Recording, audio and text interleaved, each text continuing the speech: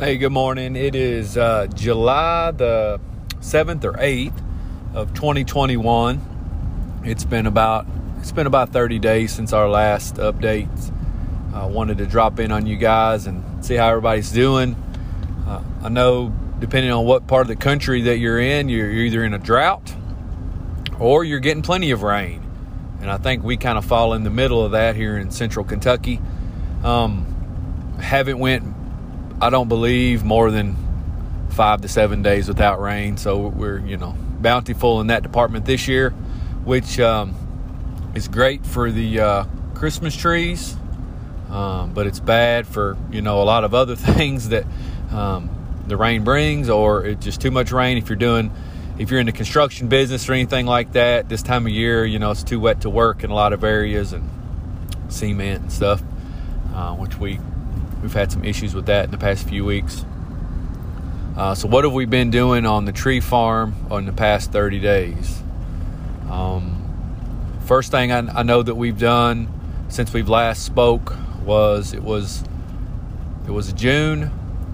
So in June till now, I guess the last couple weeks in June, we got the drip tape irrigation set up on all the rows, or should I say at least the majority of the rows that we planted this spring. For you guys that don't know, we used the drip tape irrigation method we've only been going for 2 years now, but the goal is to put the drip tape irrigation on as we plant, and then leave it on for at least the whole first year and carrying it into the second summer, and at which point we would recycle what's reusable to new fields as we plant. So the goal being that we would, if it timed correctly, at least we would 2 summers. They would get the new plantings would get 2 summers of irrigation. That's about all that we can really invest into what it takes for drip irrigation. Once a seedling's been through 2 summers and is now a 2-year planted tree, so in all likelihood it's a 5 or 6 year old tree. That should be good enough for us. If a huge drought comes and hits it, I guess we'll fall victim just like everybody else, but gives it as good of a head start as we can possibly do without breaking the bank. I don't know that having drip tape on, for 3, 4, 5 year old trees is cost effective, just based on the time it takes and the extra detail you got to do with the mowing and spraying around the drip and the lay flat hose and everything that runs it. But I did want to talk about what we do on our drip tape. We use a Toro, I think it's a Toro brand drip tape. It's a low flow drip tape. If you don't have any experience with drip tape, I recommend checking it out. Our drip-o-meters are about 0.15 gallons an hour. The low flow drip tape is meant for it's more meant for crop rows. It's not, you can get the high flow stuff or the moderate flow that's giving you half a gallon or a gallon per hour, almost like a drip emitter, like the plug-in kind. But your rows can't be very long, or you can't have many rows on it.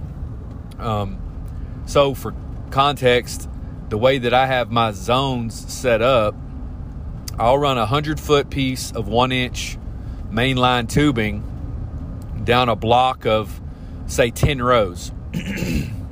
And then those 10 rows, each one of those 10 rows is approximately 175 to 225 feet long. Each one of those gets a piece of drip tape attached to it. So you'll have up to 10 rows on one zone of 1-inch main line. And then from the main line, I have an assortment of garden hoses, which are like 3/4 garden hoses.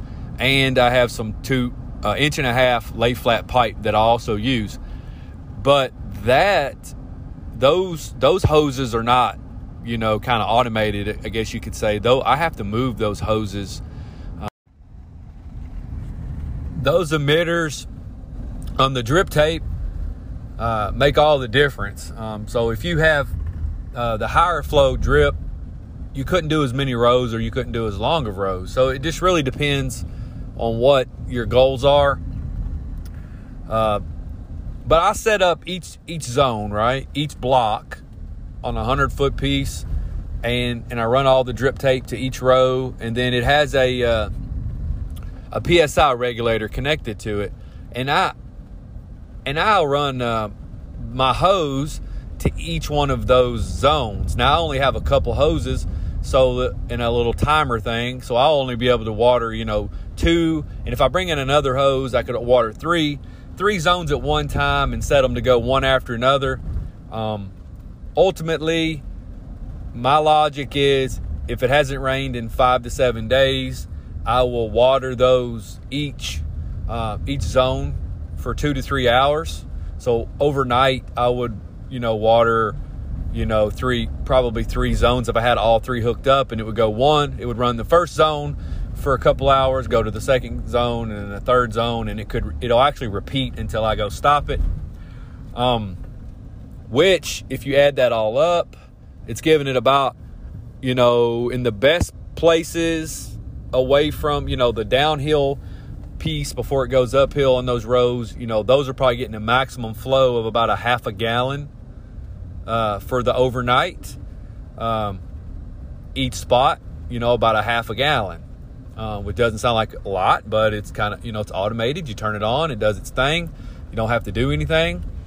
The drip tape setup is not overly expensive, but it is not also cheap. You're going to, I forget what the spool of drip tape that I get comes in. I feel like it's 3,000 feet.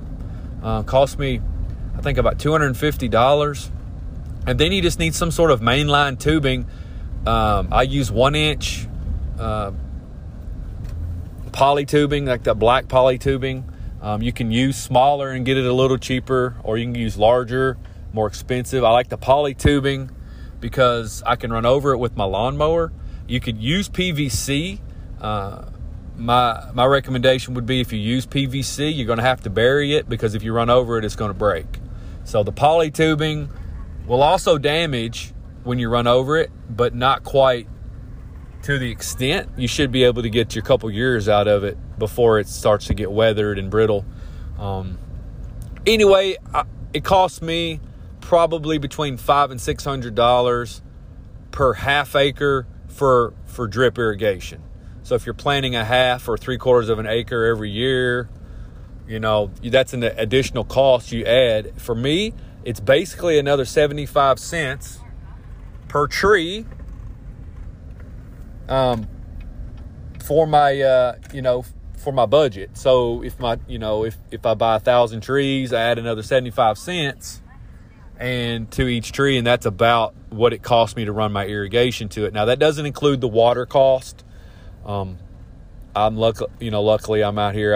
I'm in the country. We don't have a sewer or anything like that, so water cost is kind of cheap, or cheaper. But you do still have the added, if you're hooking up to your city main water, you have the additional water costs. I also have a irrigation pond that we put in. It's on the back 20 acres. I will tap into that when we get to planting near that, but then I would have to use a pump. So you basically swap out the cost of the city water bill for the cost of the gasoline to run the pump. So, you have extra costs. What we've also done in June, besides irrigation, in June, I also apply sulfur to all of the fields. We do the prep work on the cover crop fields. Sulfur, we add the additional sulfur to those. And I also add 1 ounce, roughly 1 ounce. I have a 2 ounce scoop that I use that's for fertilizing. So I do a 1 ounce per tree of of sulfur to help maintain our soil pH here. So I ultimately use a 2-ounce scoop and just go to each tree and sprinkle about a third to half of the amount of sulfur around the drip line of each of the seedlings. It's pretty, easy to do, just time consuming, but this is the method that we use. In spring, I fertilize with ammonium sulfate, which is our fertilizer regimen. That helps with pH as well, but during the summer we hit them with the sulfur. I try to time that with rain. It's been told to me that that's probably the best method, so I time that with rain, or if it's not going to rain, we do turn the drip on. For the trees, as we get further along and we have trees that don't have drip, all my trees currently have drip, but I'll have about 10 rows or so that age out next summer that won't be on drip, so I won't be able to turn the water on those when I apply the sulfur. I will have to either time it with because it's summertime, I will have to time it with rain, or I'll have to water that sulfur in just to have peace of mind that I'm not going to harm my seedlings. But the sulfur really helps. And then in fall, we'll fertilize again with ammonium sulfate. In fall, I'm more doing it. I am doing a little bit for the residual nitrogen boost, but more again for the ammonium sulfate, the sulfate part, to keep the pH low. Notice a huge difference when I keep the sulfur on my trees because my pH is high. We broadcast, sulfur, about 500 pounds an acre twice a year when we do the cover crops to get the fields kind of ready before we plant. But it takes a steady diet of sulfur products to keep our pH below 6.5. Which if we don't touch it after 6 or 7 months, if we don't touch it at all, it does start to go back up. So we have to stay on it. Otherwise, the trees just grow so much slower. Weed management is just full-time job. Just mowing and weeding and mulching additional trees. We kind of just do that regularly. Part of our, we'll put in, so we're working so many hours in the tree fields today. We'll just do what we can.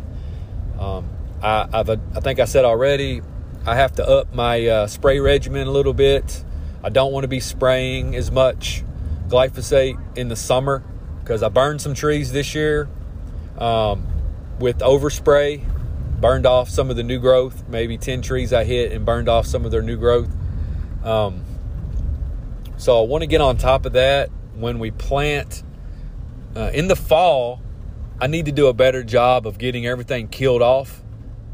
And then in the spring, I need to do a better job of my pre-emergent, getting goal or precip pendulum or something down so that I'm not fighting this uphill battle with weeds.